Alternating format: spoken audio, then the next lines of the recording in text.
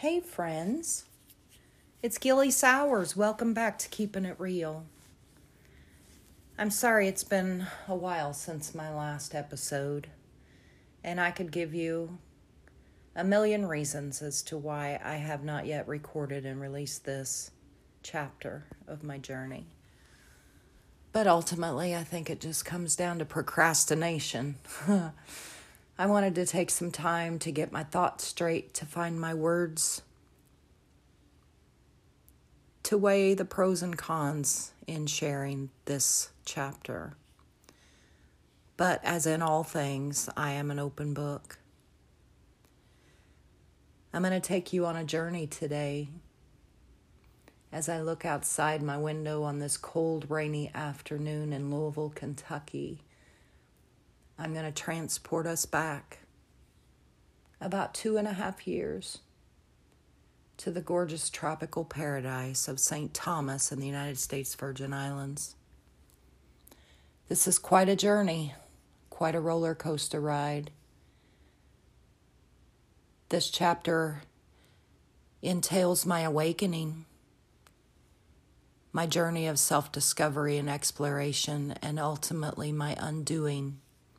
And I'm not sure if I'm going to be able to get it all in one episode or if it's going to take two, because it's quite a chapter. And a lot of it falls under the heading of, man, you just can't make this shit up. But it's probably also the most enticing chapter. I'm going to keep it real with you, and I'm going to tell you all the things.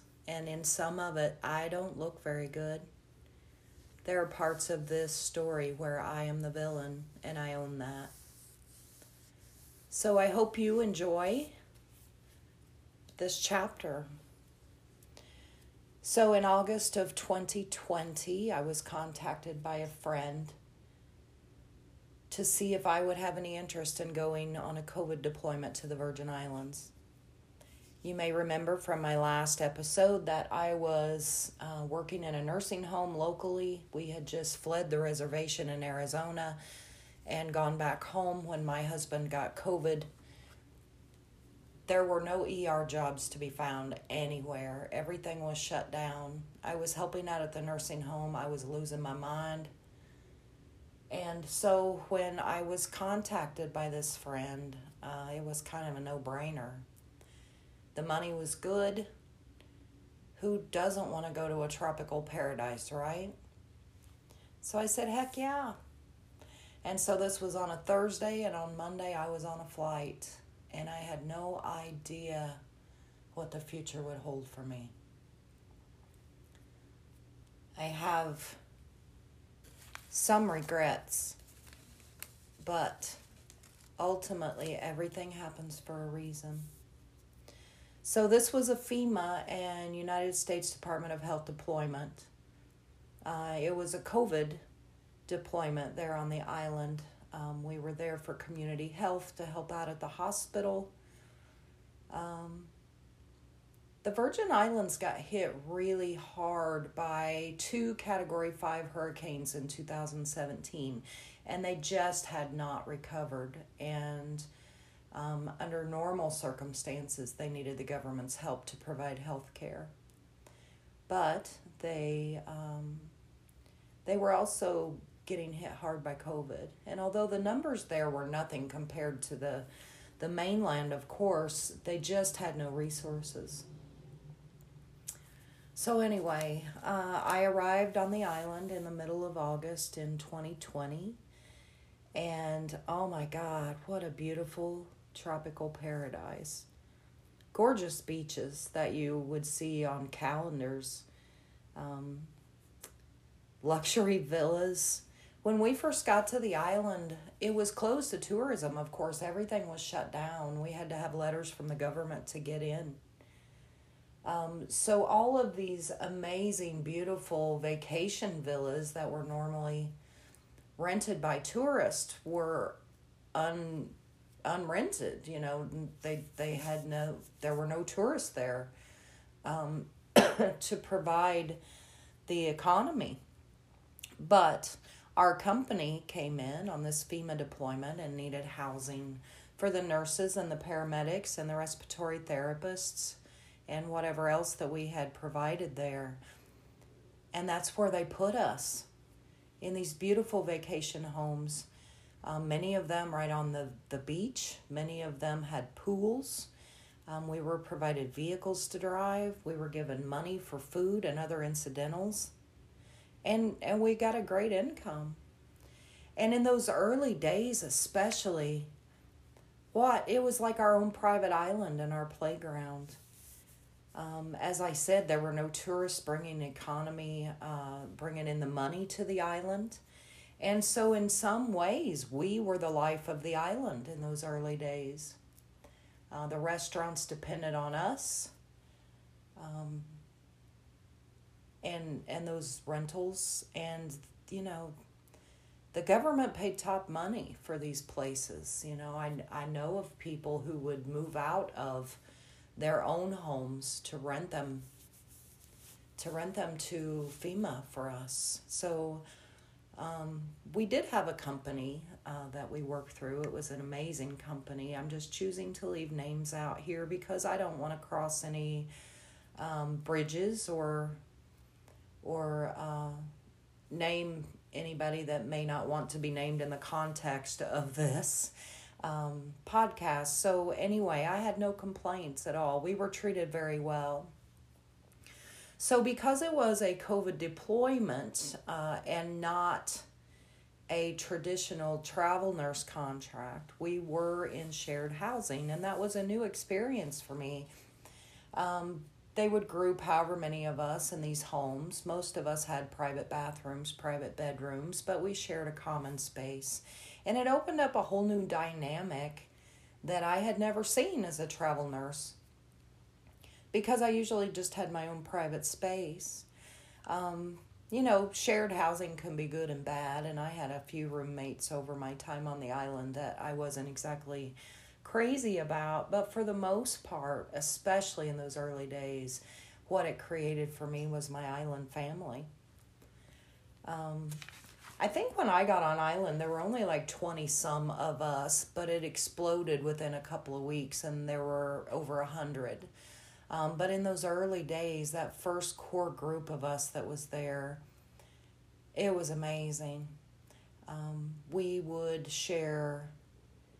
I became the house mom pretty quick, as I settled into my Mama Gilly role. I became the house mom, and, I love to cook for people, and so I enjoyed cooking. And so probably at least once a week or so, we would gather at our house. At that time, we were staying in a condo on Cowpet Bay, right on the ocean, on the east end of the island. And my housemates, but also others from our core group, would gather for dinner a couple times a week.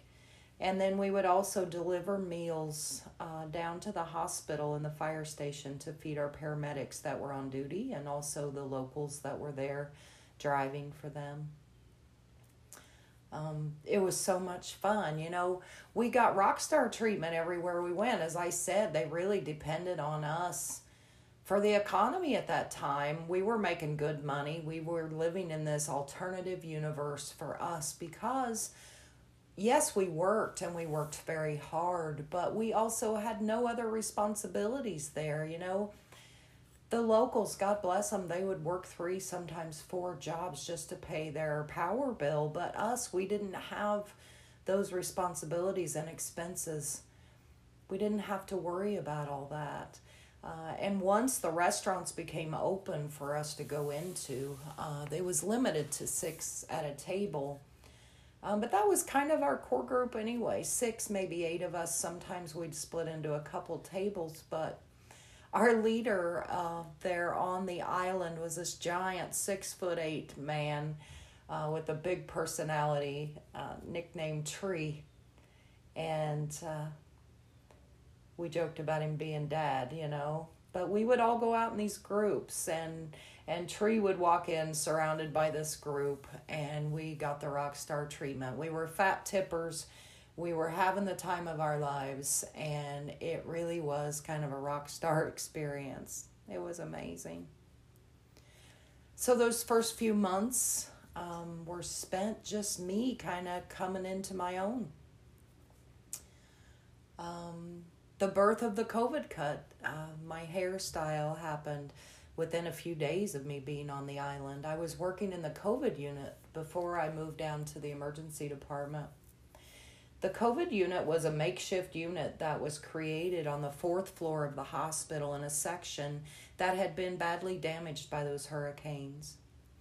And when we first got there, there was not even air conditioning there. So you can imagine tropical climate, 85 to 90 degree weather in August, 90% humidity. We are on the 4th floor of this hospital, taking care of COVID patients. And in those days especially, my gosh, the amount of protective equipment that we had to wear just to come in and out of the unit. We had the full gowns, we had the hoods, we had the bonnets, the masks, the shields. It was so bloody hot. You know, those blue kind of papery surgical bonnets that I'm sure that you could all picture is what's generally included in the PPE, but they ran out of those, so they gave us clear shower caps to wear. And it was so bloody hot, and those shower caps, of course, were plastic, and they did not breathe, and we would get so much condensation in those bonnets, and we would take ink pens and poke holes to vent. My gosh, it was so hot. And after one particularly rough, exhausting, just so hot night shift, I got off that morning and I stopped at Walgreens, which was one of the couple of places on the island you could actually get stuff. We had Walgreens and we had Kmart. That was about it. I stopped at Walgreens to get some hair trimmers, and they had no hair trimmers, so I bought beard trimmers. And I went back to my condo that morning out of exhaustion and created this hairstyle with my trauma shears that I used in the ER and those beard trimmers. And I had no idea if I could pull it off. I didn't even care. It was truly out of necessity to just not be so bloody hot. And it's funny because it didn't take long till that hairstyle was my trademark, you know, and still is, I guess, to some extent. 2.5 years later, I'm still wearing it. Still getting comments and compliments on my hair everywhere I go. It's funny, I was soon known on that island as the nurse with the haircut. But yeah, Tree would walk into the bar and restaurant with us, you know, and there's the nurse with the hair and the big dude. And I walked into a restaurant probably, gosh, I don't know, several months after Tree had even left the island, and the manager there told the waitress, he said, "This is one of Tree's girls, take care of her." You know, it's so funny, the impression that we left on those people during that time. So it wasn't all fun and games, you know, we worked very, very hard. And in those early days, working in the community was simply about testing. We would go to the jail, prison, go into the community, go into the homes. We were COVID testing, and then ultimately, you know, we ended up doing the vaccines too. But also because it was a deployment and not just a regular travel nurse contract, we had to be available 24/7 for the most part. It wasn't just work your 312s a week and you're done. It was you had to be pretty much ready and available 24 hours a day. Now, of course, there was also a lot of rum and spirits that ran rapid on the island, and for the most part, our company was pretty forgiving of us having a good time while we were there. But there were some who really took it to an excess, and that island, we used to call it the island crazy, would creep in, and they just couldn't keep their shit together. And some people got a ticket, and they got it pretty quick. On Friday evenings, we would gather for per diem, and that's kind of where we would get together. Especially in those early days, it usually involved a meal and a gathering of some sort. But the new people would come in, you know, we'd all gather, and that's where they'd give us our weekly cash allotment for things, and some of us would sit and watch as the new ones came in and kind of take a poll as to how long we thought they might make it before they got a ticket. We were usually pretty right. But it was fun. Oh my God. And those islands, the beauty, I can't even describe for you the color of blue of those waters and the color of green, on those mountains, and the beautiful flamboyant trees. And when I transport myself back there, that's what I see, and I hear the waves hitting the sand, Beautiful, beautiful beaches and healing turquoise waters. And we lived on St. Thomas, but we could hop a ferry and go to St. John, which was much more a laid-back vibe, a smaller island, great beaches. We would swim with the turtles, all in nature, People talk about swimming with turtles. It's usually in some sort of a pinned-in area, or seeing dolphins and stingrays. And we were there. It was just there. It was nature. It was beautiful. And in those early days, before the tourists all came back to the island, the locals would talk about the numbers of the creatures were rising because the tourists weren't there, to kind of humanize the waters, and it was amazing how the wildlife really took off. It was just such a beautiful and amazing experience. I mean, when I talk about the island and the beauty of it, people immediately think of the geographical beauty, but it was so much more than that to me. The spirit of the Virgin Islanders is something that I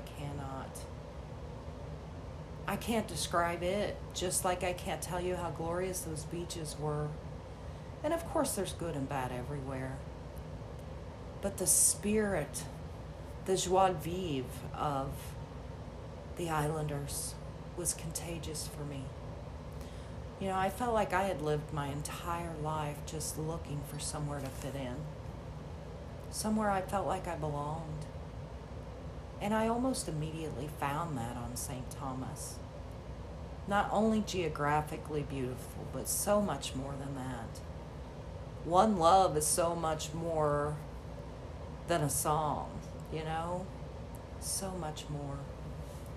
These people have been through hurricanes that almost destroyed their island, and much of it had never been rebuilt because they just simply couldn't afford it. But they still just lived life every day feeling blessed and grateful. And oh my God, in healthcare, in the States, in the emergency rooms, we are called all kinds of filthy names and sometimes physically attacked by our patients.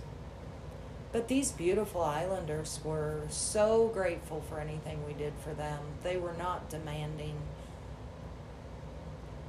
I can just hear, yes, nurse, thank you, nurse, whatever you say, nurse. I mean, it was that kind of thing. And much like the Navajo were, the islanders were pretty vulnerable to COVID because, socioeconomic. Basically, they also depended on the government to provide health care, although it was completely different than the res. It was the same. Island time is much like Indian time. I mean, government's slow to take care of things, and tourism's huge on island, and they depend on that for their income. But sadly, the locals are the ones that are neglected and forgotten because they're not the ones bringing in the money,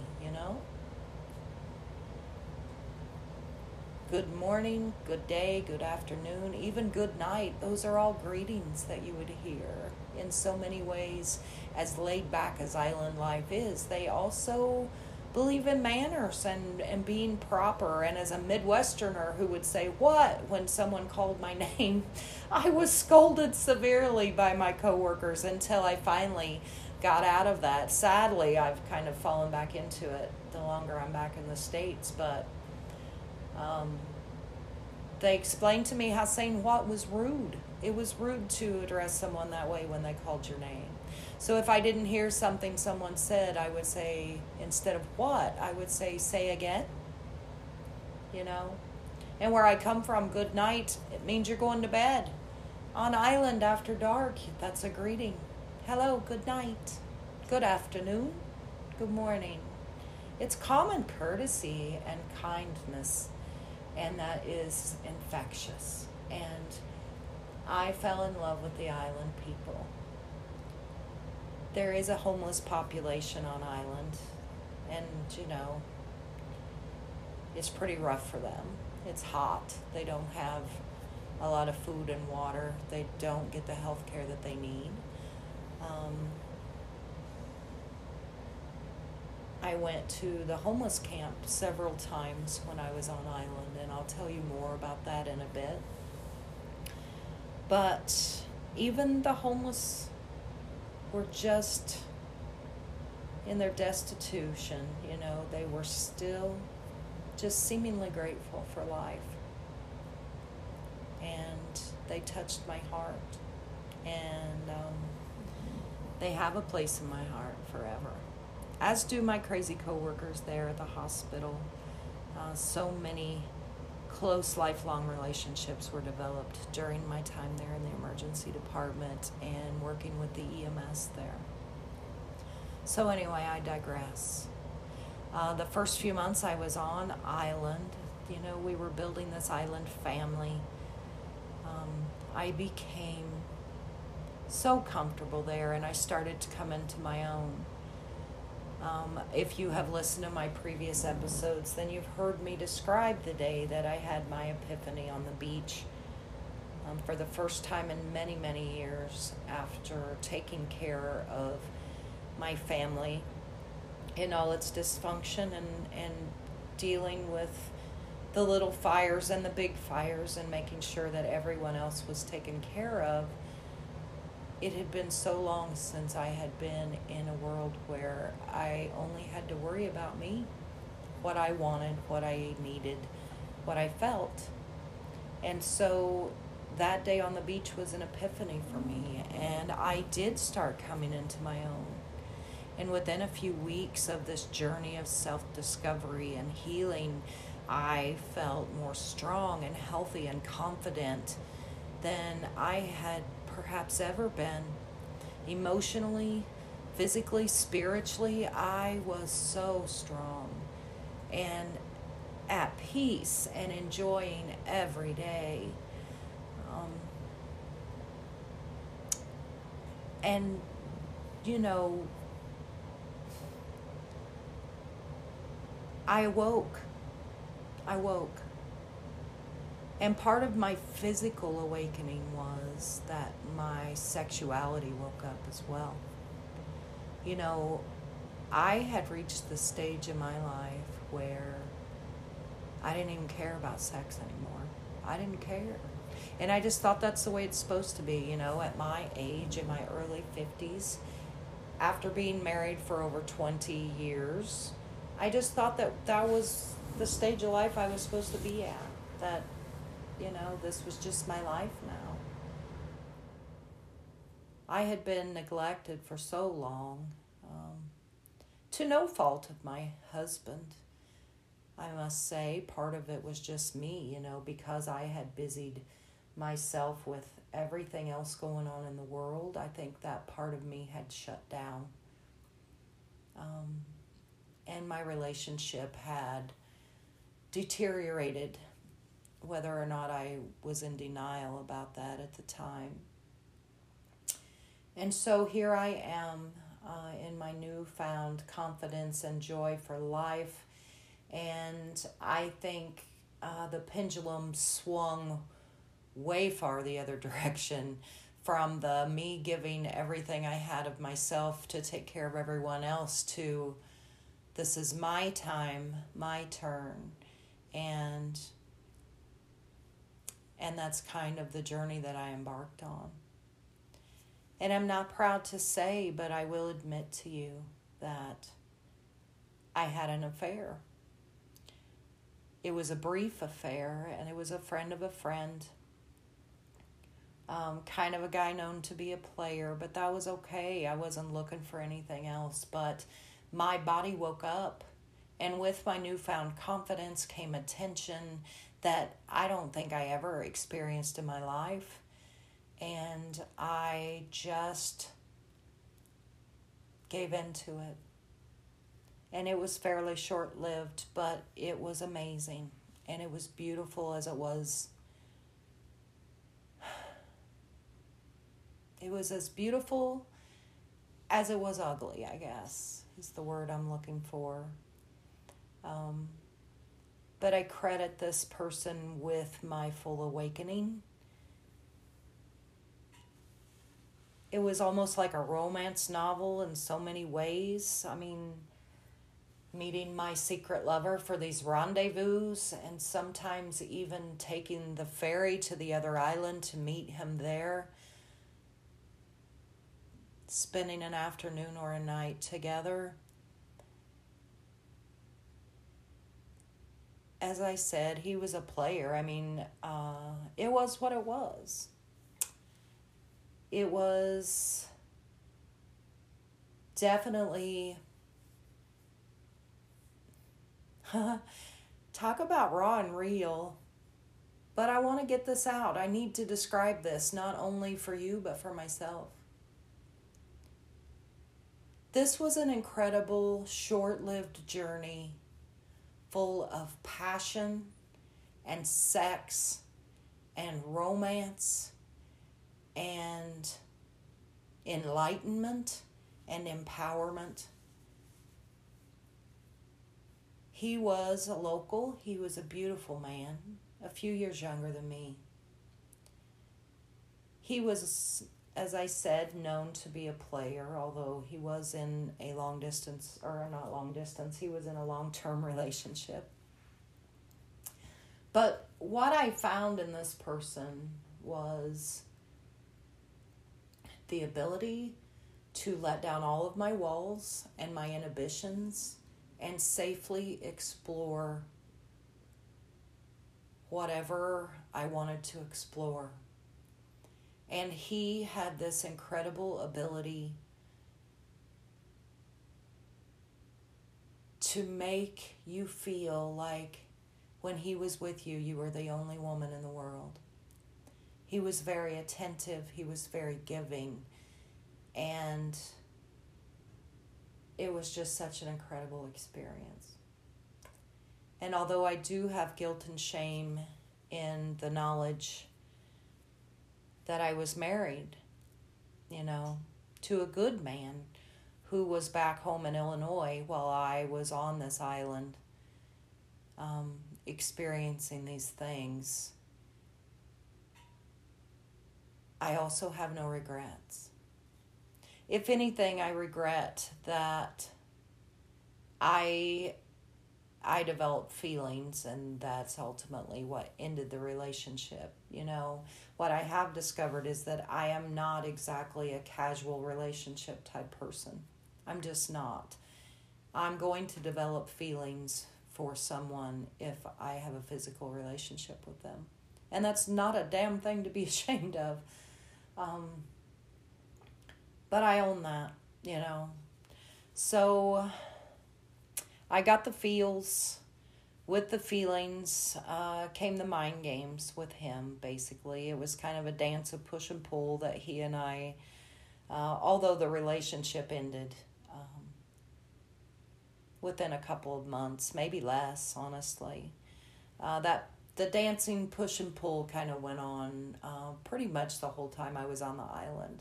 Because for him, I think it was all about the chase, And then once that he knew I had feelings for him, that took the fun out of it.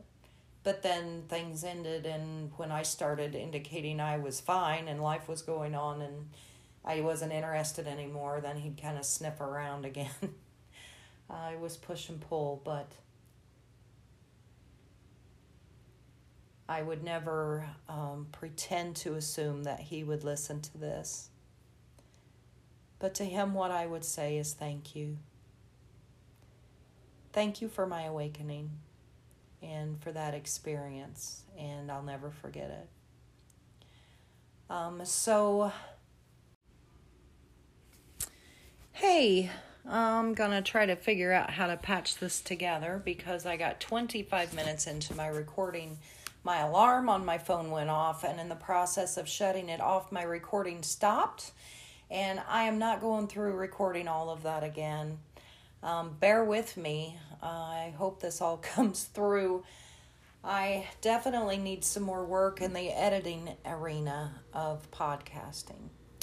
Anyway, so my affair ended, and I was full of guilt and shame in what I had done.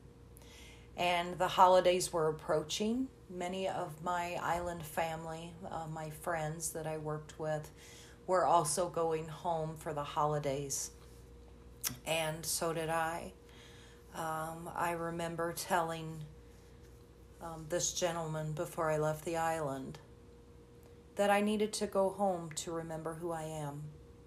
And I meant that with every fiber of my being. I was consumed with guilt over my affair, and I needed to go home to remember who I was, the wife, the mother, the grandmother, not just the island Gilly, you know? And that's what I did.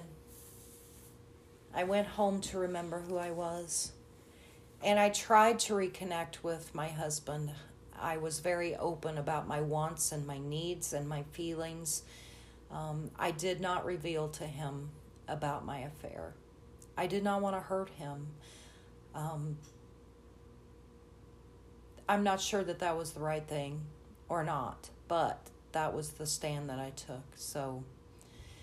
But I put my all in, especially the first couple of weeks, and I feel like he did too. I think that we both really tried, but it seemed like the harder that we tried, the more clear it became to me that it just wasn't there anymore. I didn't feel the same way about him. I wasn't happy in our marriage, and to be honest, I had not been for a long time. I just didn't feel that I belonged there. I was not the same woman who had left there a few months earlier. We spent a lot of late nights out in the garage. We had like a man cave in the garage, and we spent a lot of nights out there, you know, drinking beer, listening to music, having deep conversations. And I was open and honest about everything up to revealing about the affair. But I know now that he knew something. He knew something had changed me and that I was not the same person that came back. And so as my time grew closer to go back to the island, we had decided I would take 30 days at home over the holidays, and then I would return to the island. He denies it now, maybe out of self-preservation, I don't know, but I'm revealing all of this to you, so why would I make it up, you know? On one of those last nights at home, he said to me, "You go back to that island, you do whatever it is that you need to do, just don't tell me about it, and please don't leave me."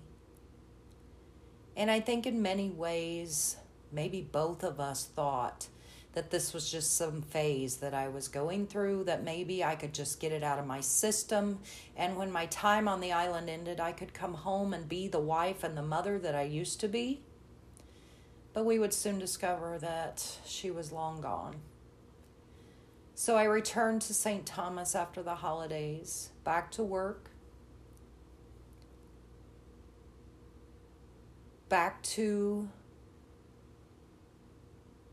the grind. You know, it was different then because some of my friends didn't return.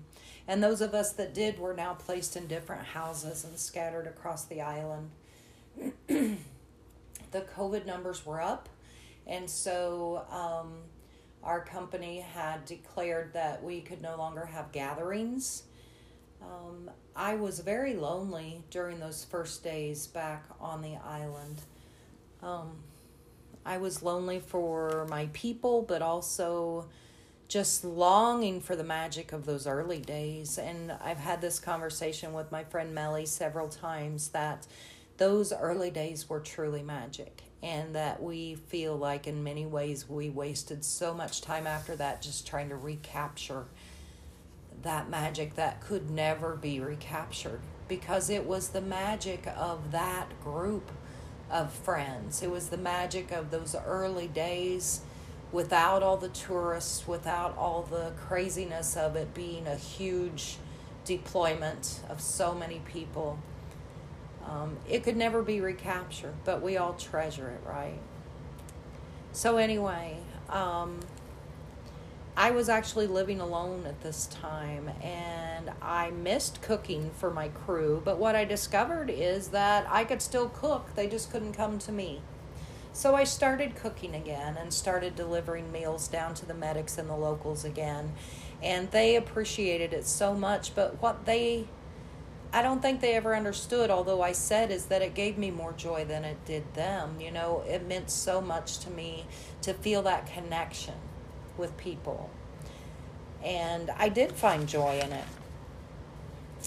And while my friends and I would have occasional beach days and adventures, once in a while a couple of us would get together for meals, but it just wasn't what it was before.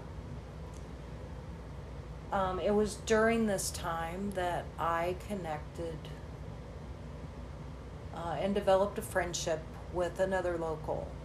He worked at the hospital. He was quite a bit much younger than me, actually. But we became really hard and fast friends. And I won't lie and say that it didn't cross the physical line. And it was more of a situationship, I suppose. But I credit him with getting me through some of those really lonely times. You know, we had a lot of late nights sitting on the balcony, looking at the view, talking about the mysteries of life and sharing our stories with each other. And it was a very unique relationship, and we still are bonded to this day. I'm so grateful for the time that I had with him. But ultimately, you know, nothing was going to happen there. And but I had returned to the island with this free pass that my husband had given me. But, you know, it's not like I went back just on the hunt. That's not what it was about at all. The guilt and shame of what I had done was consuming me, you know. It was an emotional roller coaster ride for me. I felt like a fraud because I had, over the past several years, through sharing my journey with my adult children who were going through addiction and jail and all those things, my weight loss surgery, I had become kind of a voice of inspiration and was looked up to. And I knew that. My husband and I were well known and respected in our community, and I just felt like such a fraud.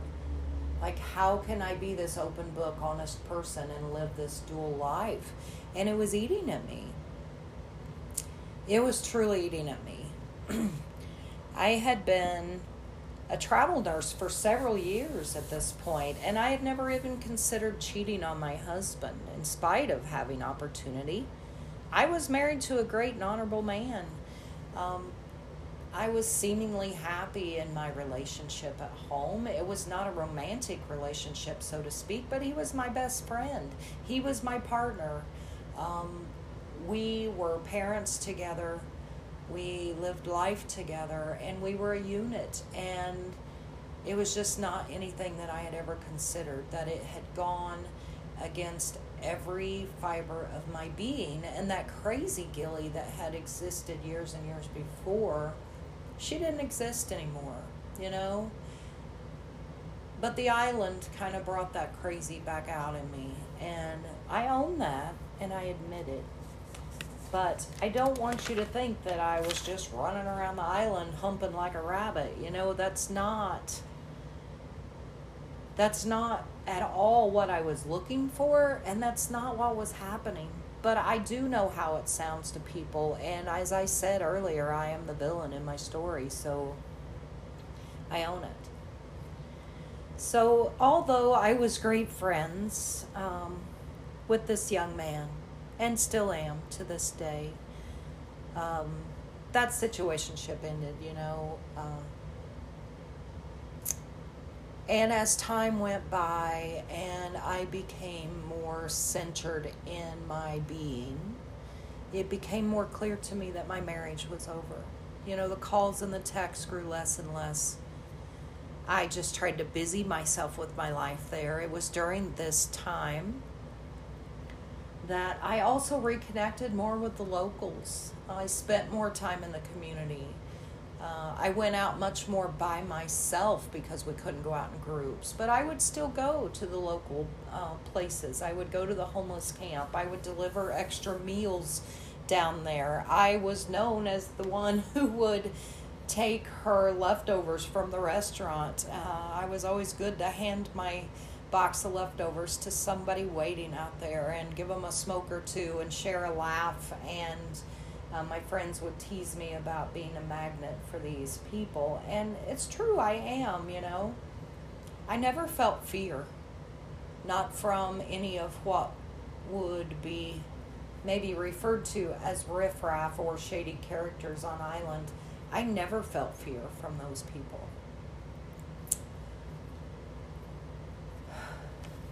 It was also during this time that I would meet who I would refer to as my island man. He was a friend of a friend. I knew that he was single. Unlike the former relationship that I had, he presented himself to be single in the beginning, although I would find soon after that he was actually living with someone. I knew that this guy was single. He was a beautiful giant of a man with booming laugh. He was very charismatic. He was different than anyone I had ever known, and he was sure different than what I had known in my relationship with my husband. You know, my husband was a great guy, very laid back, quiet, pretty introverted, not much to say, always just went with the flow, God bless him. But this guy was very charming, very kind of in your face, charismatic.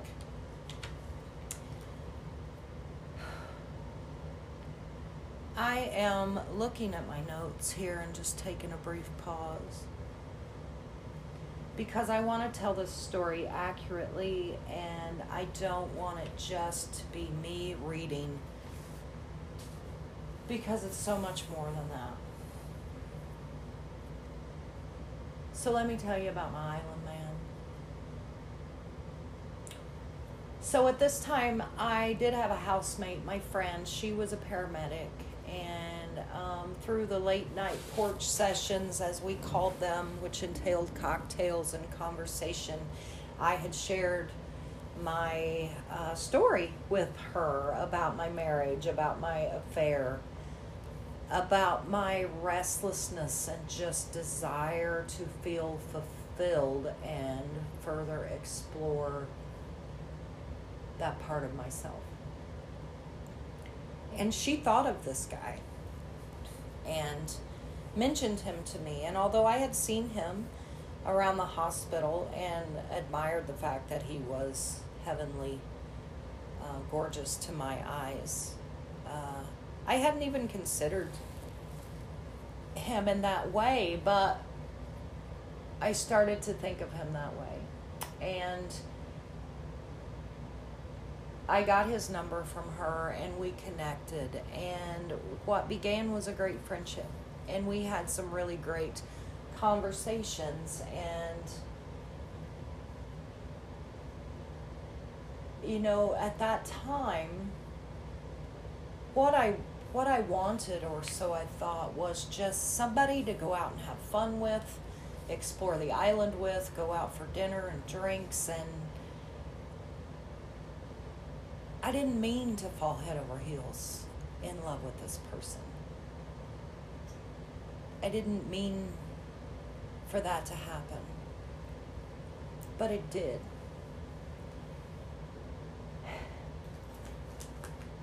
And what ensued after that was a 5.5-month relationship with someone who would take me to my undoing. He was my undoing. He was so good at saying the right things and asking the right questions. And I was that perfect storm of newly awakened and knowing that I was never going to live my life anyway but 100% open and honest and authentic. And in being open and honest and authentic with him about every part of me, what I did was 100% give him all the ammunition that he needed to use against me. And he did. I was not familiar even with the term empath as much as I am now, although that I definitely recognize that I am an empath, a giver, a healer, a fixer, a people pleaser, a codependent, depending on how you want to look at it. A term that I was not really familiar with at all was narcissist. But I can tell you now, in looking back, that if you were to look up empath and narcissist relationship in the dictionary, there would probably be a picture of us there. So our relationship started as most of those tales do. Very hot and heavy. Very all about me. Very how wonderful I am. How enlightened I am. And then little by little, once they get into your head, they start the criticisms and breaking down your spirit. And unfortunately, this is what happened. And it was an extremely toxic relationship. But you know what? I own my share in that. And it went on for way too long. Melly used to say that he and I were like fire and gasoline. And she was right, we were, and that was good in many ways and bad in many ways. And it was the beginning of that addiction to, like love addiction, you know. My therapist would later explain to me about trauma bonds. That was a hard pill to swallow, but it was true. I fell hard and fast for this man. And there were so many wonderful aspects to him. So many. He was a firefighter who was studying to become an EMT, creating a new career in his mid-40s, which I respected greatly. He was highly educated. He was well known and I thought loved and respected all over the island.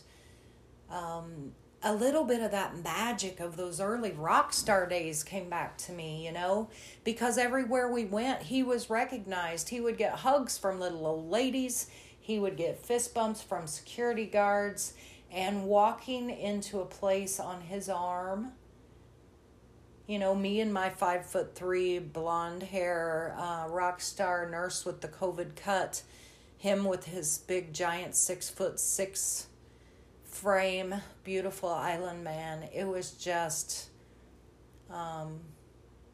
we stood out, that's for sure. I always felt protected when I was out with him.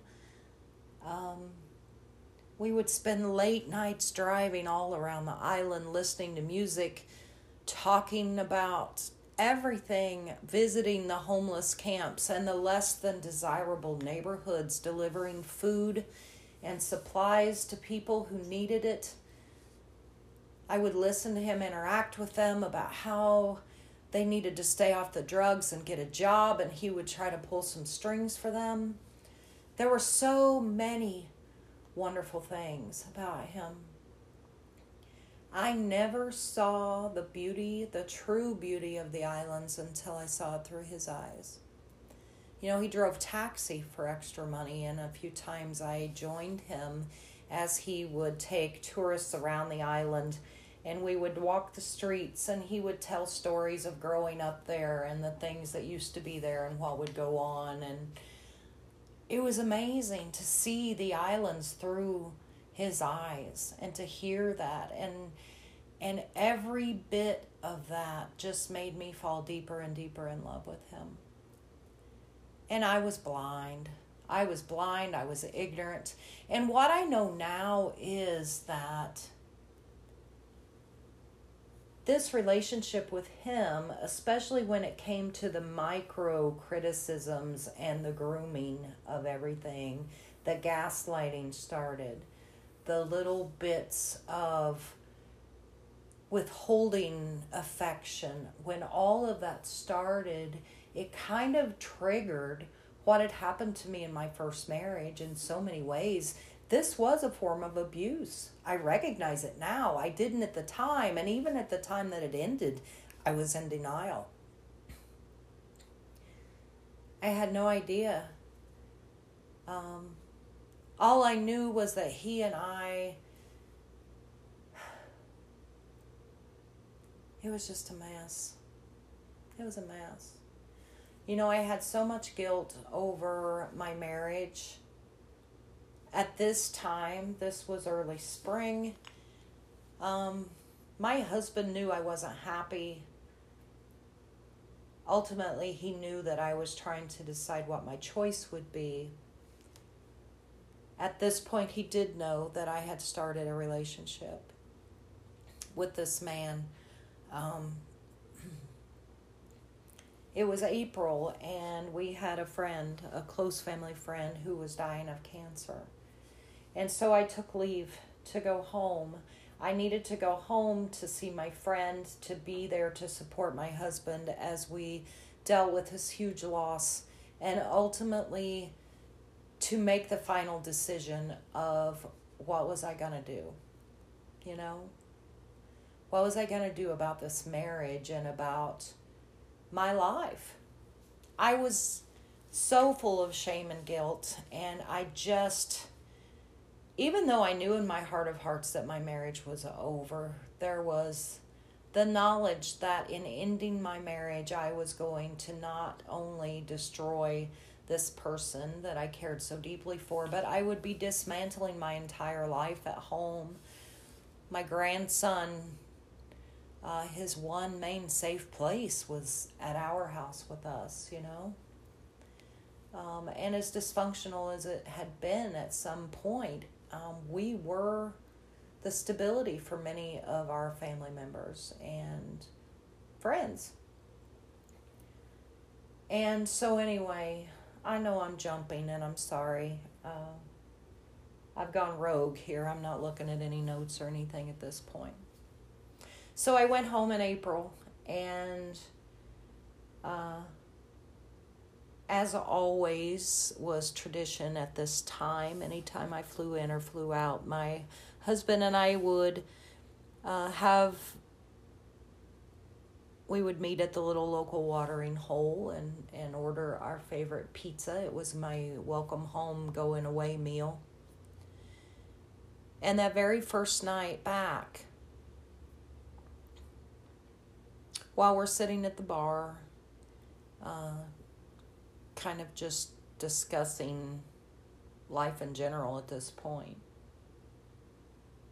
he revealed something to me that was so shocking and so liberating at the same time.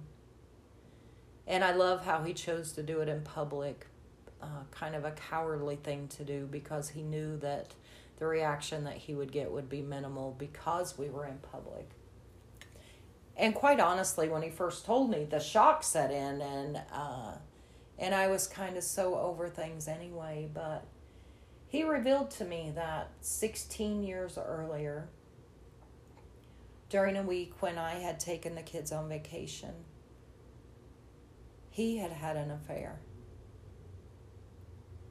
And all I could think of was, number one, 16 years earlier, that was before all the bad shit happened with the kids and the drugs and all of that. 16 years earlier, I thought I was in the perfect marriage. I thought that we were happy. 16 years earlier, I thought I was with a husband who loved and adored and respected me and placed me and our marriage above all else. And here was this man whom I had placed upon a pedestal as the world's greatest guy, as the guy that I was going to crush by ending our marriage,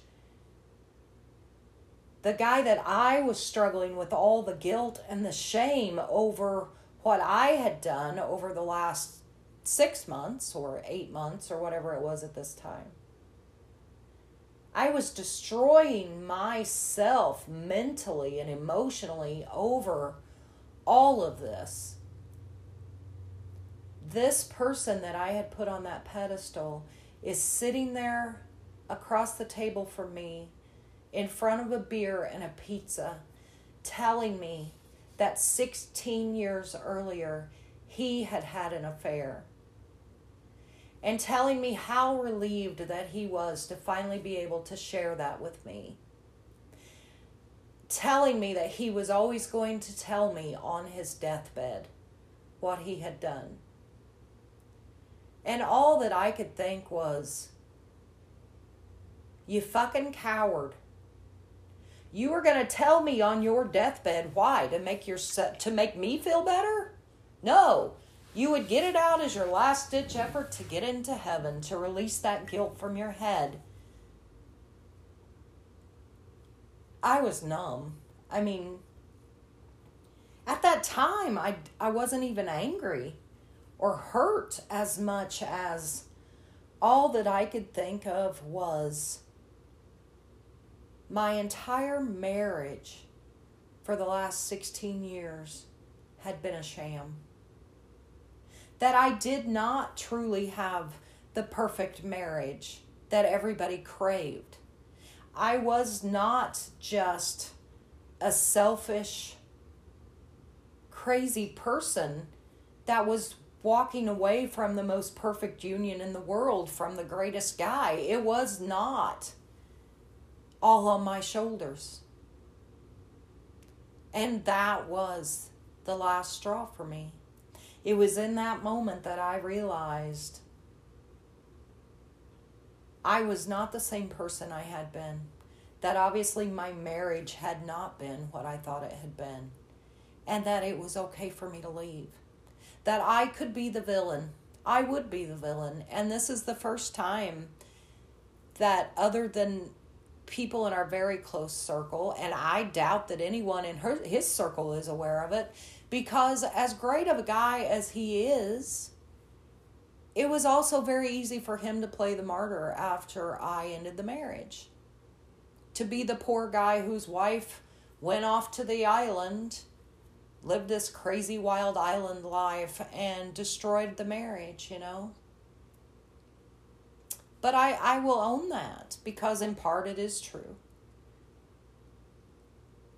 Once I crossed that bridge and that knowledge and knowing that my wants and needs were important, that I did not have to snuff who I was out and bury her under all of life to be what everybody else expected me to be, which was the loving wife, mother, protector and healer of all, it was that night over that pizza that I made that decision in my head.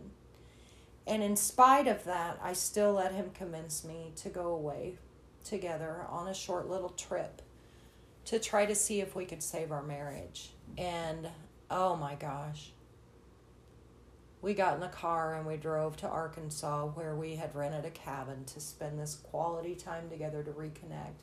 And it was a nightmare. It truly was a nightmare. Because he's wanting the passionate reconnection and my forgiveness and all things. And I was numb. I was so numb at that point. And it wasn't like we fought so much, but it was just... For one thing, I have my island man texting and calling me the entire time. In spite of the fact that he knew that I was at home kind of trying to deal with the situation and decide what I was going to do. So I had my husband who's wanting this reconnection, and I'm not feeling it at all. I have the island man connecting to me, distracting me from, there were a few other things going on. Of course, my kids had their own little mini tragedies going on. And immediately when I came back to the States from the island, it was everybody else's problems again, So one thing I want to clarify is I know that I just said that my husband... Oh, I'm so sorry. I accidentally kicked my phone. My husband was wanting my forgiveness, but you know what? That's not true. Because what happened was my husband confessed his affair to me, but never really asked for my forgiveness, but used that as a way to let me know that he could forgive me anything. That I was forgiven, that he didn't care about my affair, that he just wanted me to come home. Just come home to me, be the wife, be the mom, be the same Gilly that left. I can forgive you anything if you'll just come home. But I couldn't. And so in spite of renting this cabin for, I think, a week, after 2 days we left. And we drove back to Illinois. And I booked myself a flight back to the island. Our friend had passed. We had been through the funeral. We had tried to keep our relationship stuff just on the down low while we all went through that together. And we grieved our friend. We grieved our marriage. I booked a flight back to the island. My contract was not due to pick up for like another 3 weeks. But I knew I had to go.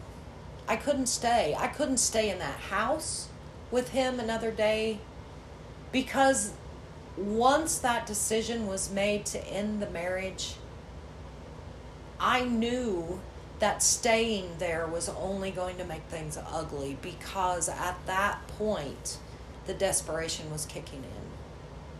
The fighting was going to start, and we were going to create these huge, big things that didn't need to be huge, big things, because ultimately we had love for each other. So I returned to the island, and I rented a Jeep with my own dime. New Gratitude held for the company that paid all the bills while we were there working, because the month that I supported myself on island by renting a car, renting an apartment, not working, but living off my savings, holy Moses, was that an expensive time. But I knew that's where I needed to be. I needed the time and space between my husband and I. I had made the decision that I was going to return to that island, and really, honestly, I thought I would spend the rest of my life there. I had let my island man know that I was divorcing, and I made it very clear to him that I was his. And from that day forward, even in the midst of the toxicity that happened, I think that in my mind, in my heart, I still thought he and I would build a life there together. So as I said, there were so many good things about him, you know. But time would reveal other things. I am one of those people that only wants to see the good.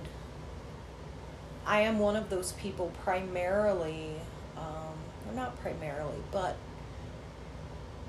it's important to know that because my sons have been drug addicts, because they have been in and out of jail, and they are both on their sober journey now, and they're making their way, even though they still have their struggles, they're making their way to a better life.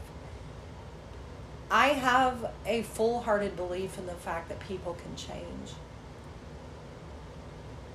So early in our relationship, some of my coworkers and friends brought my attention to something that I did not have knowledge of when I started to see my island man. And it was the fact that years ago there had been legal problems for him, that he had lived an entirely different life at one point and had been accused of some very bad things. And I remember making that decision very early on and stating to them, there were two thoughts, two beliefs here. Number one is that I did not believe that the man that I knew and loved was capable of doing the things that they said that he had done. And number two, if he had done those things, he had paid for them, and people can change. And again, back to the man that I knew was never capable. He wouldn't be capable of that. But the fact remains that he had lived an entirely different life. He had been an important person on that island. He had an important name that carried a lot of weight. I knew that there was corruption on the island, and that is definitely something that had happened and still happens today. And so I just thought, either way, I wasn't going to ask him about it.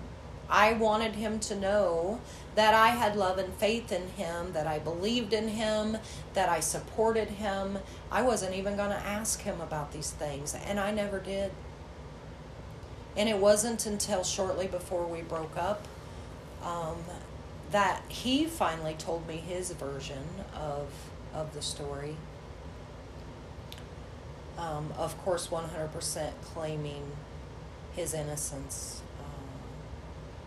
And it wasn't until much later, after I left the island and removed myself from him and the relationship, that I could see with clarity that he probably did exactly what he was accused of. But I will leave it at that. So 5.5 months of a relationship where I was, over time, meticulously alienated from my group of friends.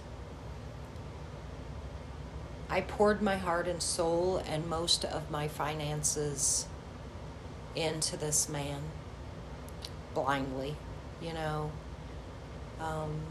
I became a shell of a woman, emotionally, physically, financially devastated by the time I left. That beautiful woman that came into her own months before had become beaten down again. And I will tell you, this man never, ever laid a hand on me. He never laid a hand on me, and he rarely, if ever, raised his voice to me. And when he did, it was truly 100% in reaction to me probably losing my shit on him. We broke up so many times, I can't even tell you.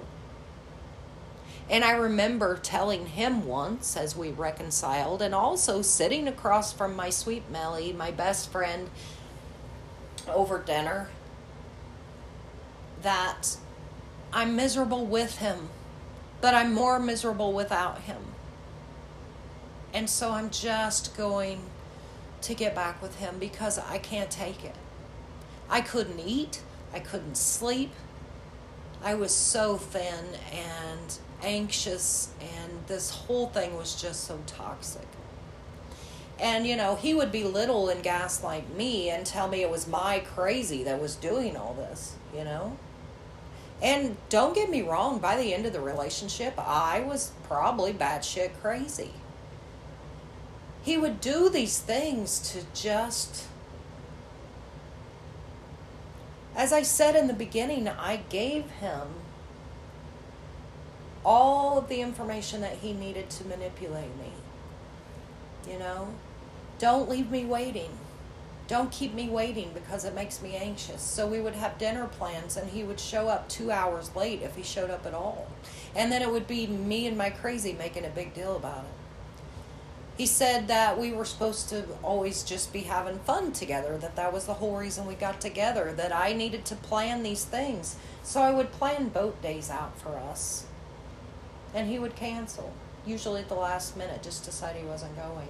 Or even worse, he wouldn't go because he would be going to St. Croix to see his other girlfriend. In the very beginning, in our open and honest conversation, when I revealed to him that I was married, I had asked him if he were seeing anyone else, and he said to me, and I quote, "I have a friend on St. Croix that I see from time to time."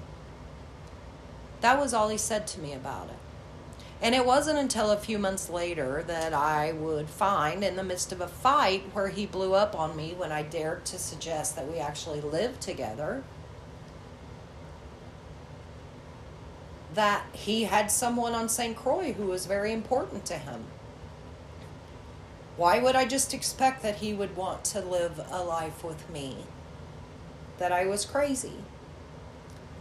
And I have to clarify to the entire world, because that's one of the things that he accused me of later, is telling the world that we lived together, when in fact that was not true. And it wasn't. We didn't live together. I did eventually leave the shared housing that was provided by my company and rent my own apartment so that we would have a place to be together. Because, of course, in shared housing, you weren't allowed to have overnight guests, of course, and have people hanging out that didn't work for the company, and that's understandable. You know what's funny is in our weekly meetings, and especially later on as we had Zoom meetings because of COVID, our company would actually send out warnings and advice not to get involved with islanders. There kind of was a well-known culture of island men preying on white women primarily, especially ones who were there to work on island, making great money. That this was not the place to go find your forever love, And I remember hearing those messages thinking, well, they're just crazy. That doesn't pertain to me and my island man, because we're going to be happily ever after and create this beautiful life. Oh my God, how blind I was. It was a cocktail of a perfect storm, Part of it was the fact that I had been neglected for so long and there was so much passion. Because as anyone can testify that has ever been in a relationship like this, when it is good, baby, it is oh so good. But when it is bad, it is equally as bad. I think another part of it is that I did become that abused little girl again, Like the one from my first marriage that just believed It's amazing the way they manipulate your mind. Like, I believe that he was right in many ways. Maybe I am crazy. Maybe I do expect too much of him. Maybe I am putting too much pressure on him. Maybe this, maybe that. Maybe if I would just not expect so much, then he would not be the way he is. I also think that there was a part of me that still was just filled with so much guilt and shame over my divorce. In looking back, I think that there was a part of me that didn't think I deserved better. That maybe this was my karma. Hurting my husband and tearing my family apart the way I did, maybe this was what I was supposed to endure. And I always think as the narcissist makes their promises, you have me now and I got you later. Let's get through this. Once I get this, I'm going to get my pay raise and then I got you. And life's going to calm down and I'm not going to have to study so much or I'm not going to have to work so much. Get me through this time and baby, our life is going to be great. Once we get through this, it's going to be amazing. Once we get through the next 2 weeks, you and I are going to have this great trip. I'm going to go back to your hometown with you. I want to see where you grew up. I want to, all the things, and you believe it because you want to believe it so bad. You want to believe that they genuinely care about you enough to give a fucking crumb enough to want that. But what you actually learn is that your emotional needs are nothing to them.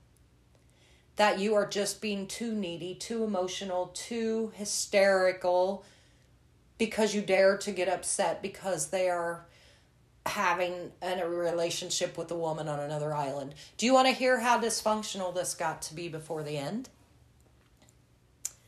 At some point, I actually said to him, when we got back together, I think it was at the time when I told my friend, I'm miserable with him, but I'm more miserable without him. And he and I were discussing reconciling or, staying together.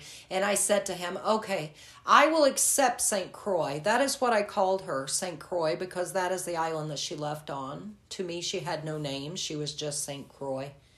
I will accept St. Croix, but this is my island. If you're going to see her, you go there to see her. I do not want her on this island. I am the queen of this island. So if you're going to go continue that relationship, I will accept it, but it's to happen there, not here. And he agreed to that. And let me tell you, his thing, I can't say now because I haven't talked to him in a long time, but we did reconnect a bit last January when a friend of mine was gravely ill. And in those conversations, he would make it seem that we never had the relationship that I thought we did, that we weren't that connected. No, this is a person who I was supporting financially, basically. I was not only paying bills for him, buying work things that he needed, and I own it. It was my own dumbass stupidity.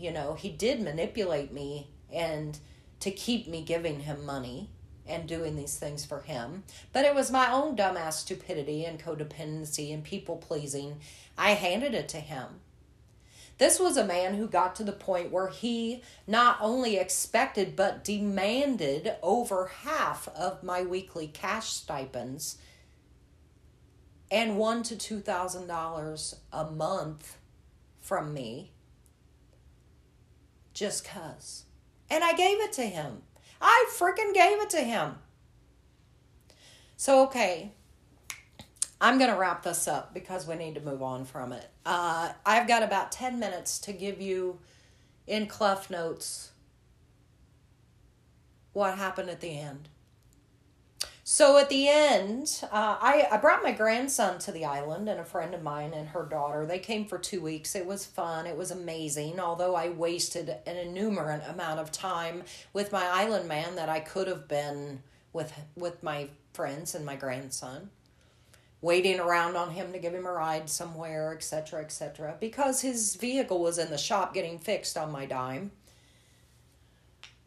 So I spent, the 2 weeks enjoying my grandson. They left the island. My island man came to visit me for their first kind of conjugal visit since my grandson had left, and tells me that day that St. Croix would be coming to St. Thomas. He gave me the date that she would arrive, that she would be there for 9 days, and that she would be leaving the day before my birthday. So in spite of our agreement that St. Croix would keep her ass on St. Croix and not come to my island, he was now informing me in a very matter-of-fact way that St. Croix would be there for 9 days, that I would need to give him his space and respect that and not communicate or contact him or shame him in some way while St. Croix was there. But she was leaving the day before my birthday, and he was going to make my birthday magical to make it up to me. That he was arranging to take off work that day, that he had all these plans made, and it was going to be wonderful. And I tried, folks. I tried so hard to hang on during that 9-day visit, just almost in some ways to see if the fucker would come through for me on my birthday. But ultimately, on July the 29th, my birthday is August 3rd. On July the 29th, that is the day that I refer to as the explosion. The day that I went nuclear. Because here I am, I think at that point at 112 pounds, mostly bone, full of anxiety and tension, living on Marlboro Lights and rum, which kind of, although that was his greatest bitch about me, was also his greatest asset for me. It's kind of the way he liked to keep me. Because then it was easier for him to talk about how fucking crazy I was, He and I lived in this toxic dance of me begging after him like a puppy, throwing all my money and all my love at him, just praying to God that at some point it will be enough to keep him. And him just take, and only giving me promises and crumbs when he felt like he absolutely needed to. So we're at the end of St. Croix's visit to the island. And I happen to look at Facebook, and there I see a picture of my island man standing to the side with his hands in like a gratitude or a prayer pose, wearing the $6,000 worth of gold chain and bracelet around his neck and his wrist that I had been paying for him. On the couch behind him, his wallet stuffed full of the $2,500 cash that I had just given him days prior. Next to the iPad that I had bought for him. And the quote said something about living the life. And it was in a hotel. And he was with St. Croix in a hotel and took a picture of how great life was in front of all the shit that I had paid for and the cash that I had given him. And I lost my shit. I went nuclear, and I called him out on Facebook in front of God and everybody. And I lost my shit. And that is where I will leave you today. When we come back the next time, we will talk about the end of my time on the island, my return to the U.S., the dark night of the soul, as I like to refer to it, although that term is horribly overused. But I'm going to lay the rest of it out there for you. I'm sorry if this seems scattered, and I pray to God I can patch these two clips together to form one episode. I love you all. Thank you for listening. I'm getting peace from this, and you know why? This story has played in my head for 3 nights running. I'm piecing it together, trying to get it together to post to you, And the 2 other chapters I posted before this, I can't tell you the release that I got from that after just speaking my truth. I will leave you on this note. Ironically, this line was used by my island man in the very beginning of our relationship when I explained to him that I was married, that I didn't think my marriage could be saved, but that I was going to be 100% open and honest and authentic and blah, blah, blah. And it's funny how that line came from his mouth and there was no sincerity in it at all, I'm sure. But he said to me, I have never seen you more beautiful than when you are in the reality of your own truth. And fucker, it might have been a line for you. But it is my reality and my truth and my story, and I'm sharing it. You're not a horrible person, sir. You do have some horrible qualities. I wish you nothing but love and light, and I forgive you. And I'm moving on. Unfortunately, part of my moving on is telling my story. And as they say, you tell your story.